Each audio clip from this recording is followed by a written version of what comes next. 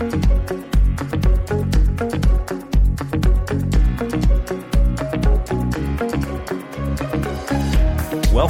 to the Perspectives with Catherine Toon podcast. Right. Well, hello, everybody. We are going to talk about a God who restores. This is such a hot topic for me. I was listening to Bradley Jersak teach on this, and oh my goodness, this resonates so much in my spirit. When I wrote Marked by Love, I have in the appendix just this all things summary. And it was like, oh my goodness, he's preaching my message. And I love it because it's not my message. It's God's message, right? So we're going to talk about a God who restores and how sweeping God is. When you look at the human condition, it is really easy to start to get overwhelmed. When you look at your condition, let's put it down where the rubber meets the road.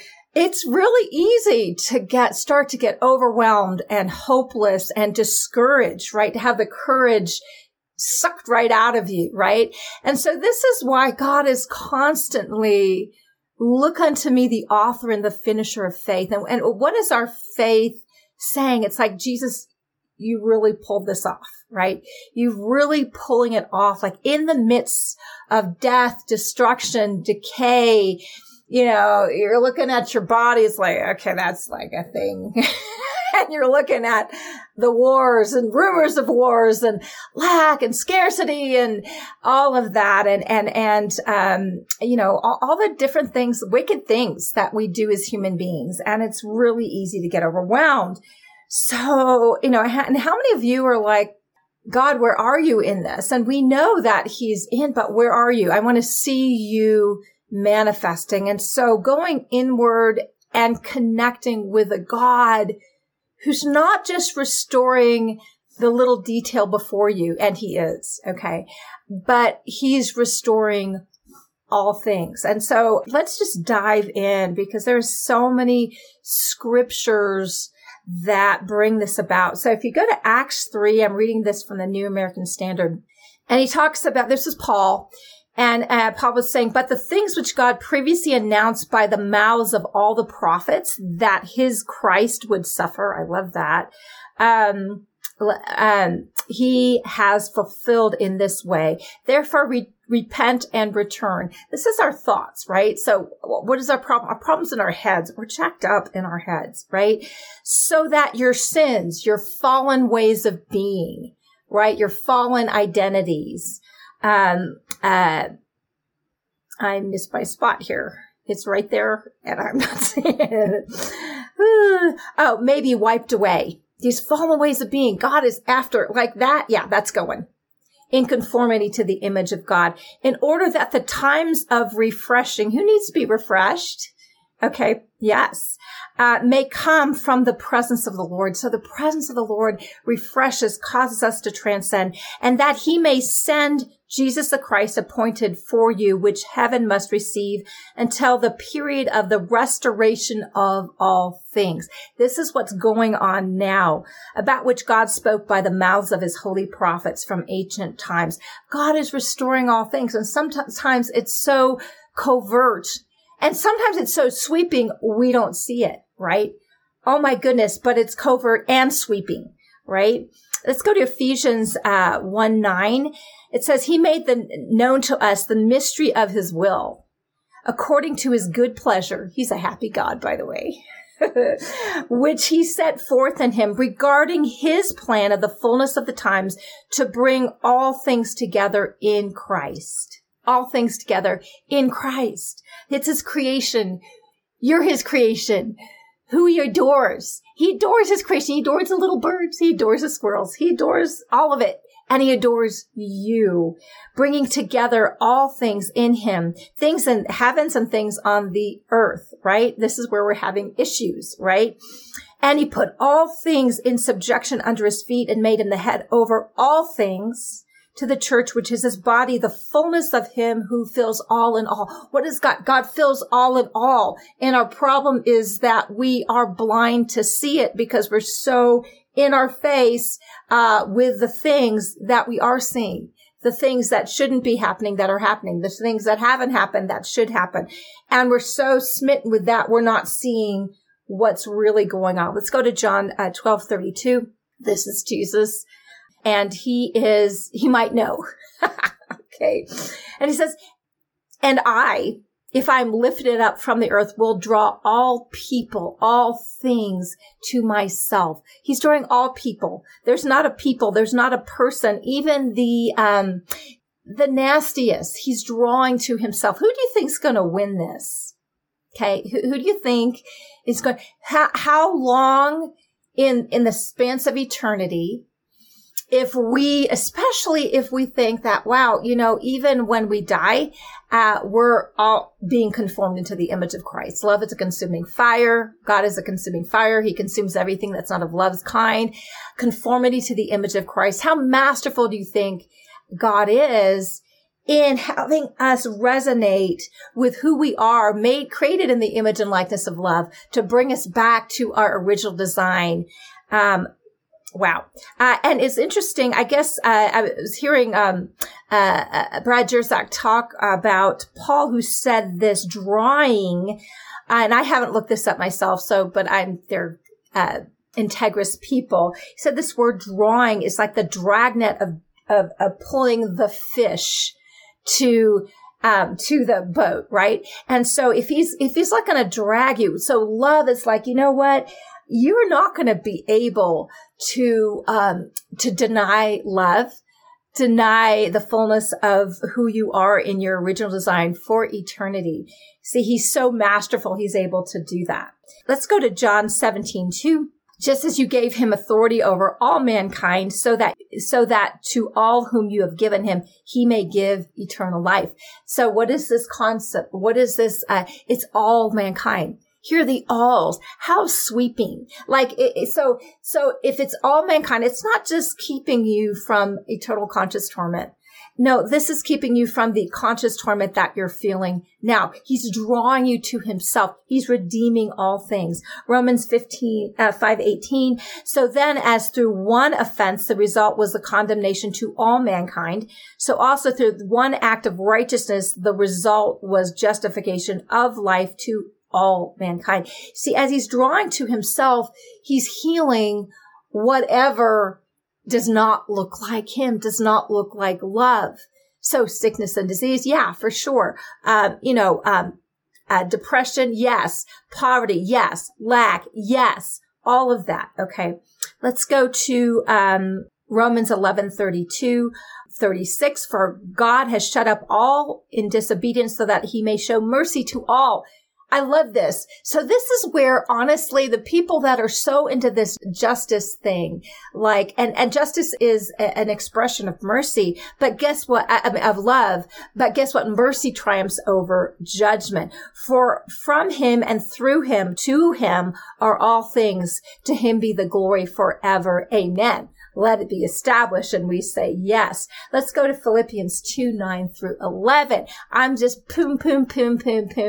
just throwing these scriptures at you because what's happening as we're looking at this, God is drawing us. We're looking unto Jesus, the author and the finisher of faith. And so we're looking at him as in a mirror. We're being transfigured. We're being lifted up in that place and being conformed into the image of Christ. So I'm going to keep on going because you might get happy by the end of this, or you might be happy now. I vote for both.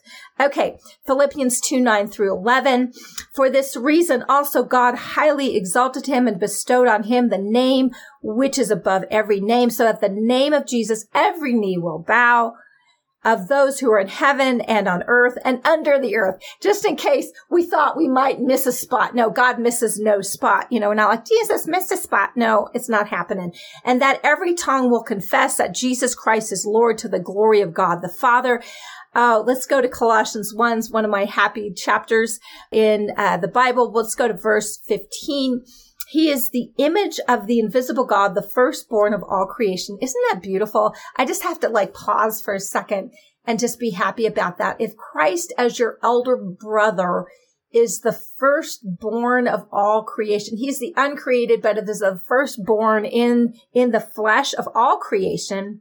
For by him all things were created, both in the heavens and on the earth, visible and invisible, whether thrones or dominions or rulers or authority. All things have been created through him and for him. He is before all things. Listen, before there was death, yeah, he was before all that. Before there was destruction, yeah, he was before all that. Before there was poverty and cancer and lack and wars and COVID and political fallout and oppression and rape, and pick a gross card, any card. Yeah, he was before all that. He is before all things, and in him all things hold together. Isn't that good to know that you're being held together by him? Because sometimes it feels like, wow, okay, it's like I'm like I got a word that I was carrying a bunch of oranges and I just couldn't handle all the oranges and they were dropping. It's like I can't hold all this together. I don't have to. God is holding all these things. He is before all things, and in him all things hold together, and through him to reconcile all things to himself. He is the ultimate reconciler, whether things on earth or things in heaven, having made peace through him, through the blood of his cross. You know, God paid a price. All God, not just Jesus, but God the Father, God the Son, God Holy Spirit. Trinity paid a price to redeem his creation that insisted on going astray. Let's go to Hebrews 1:2. In these last days, has spoken to us in his Son, whom he appointed as heir of all things. Through him, he also made the world. So God is, like Christ is the final answer, right?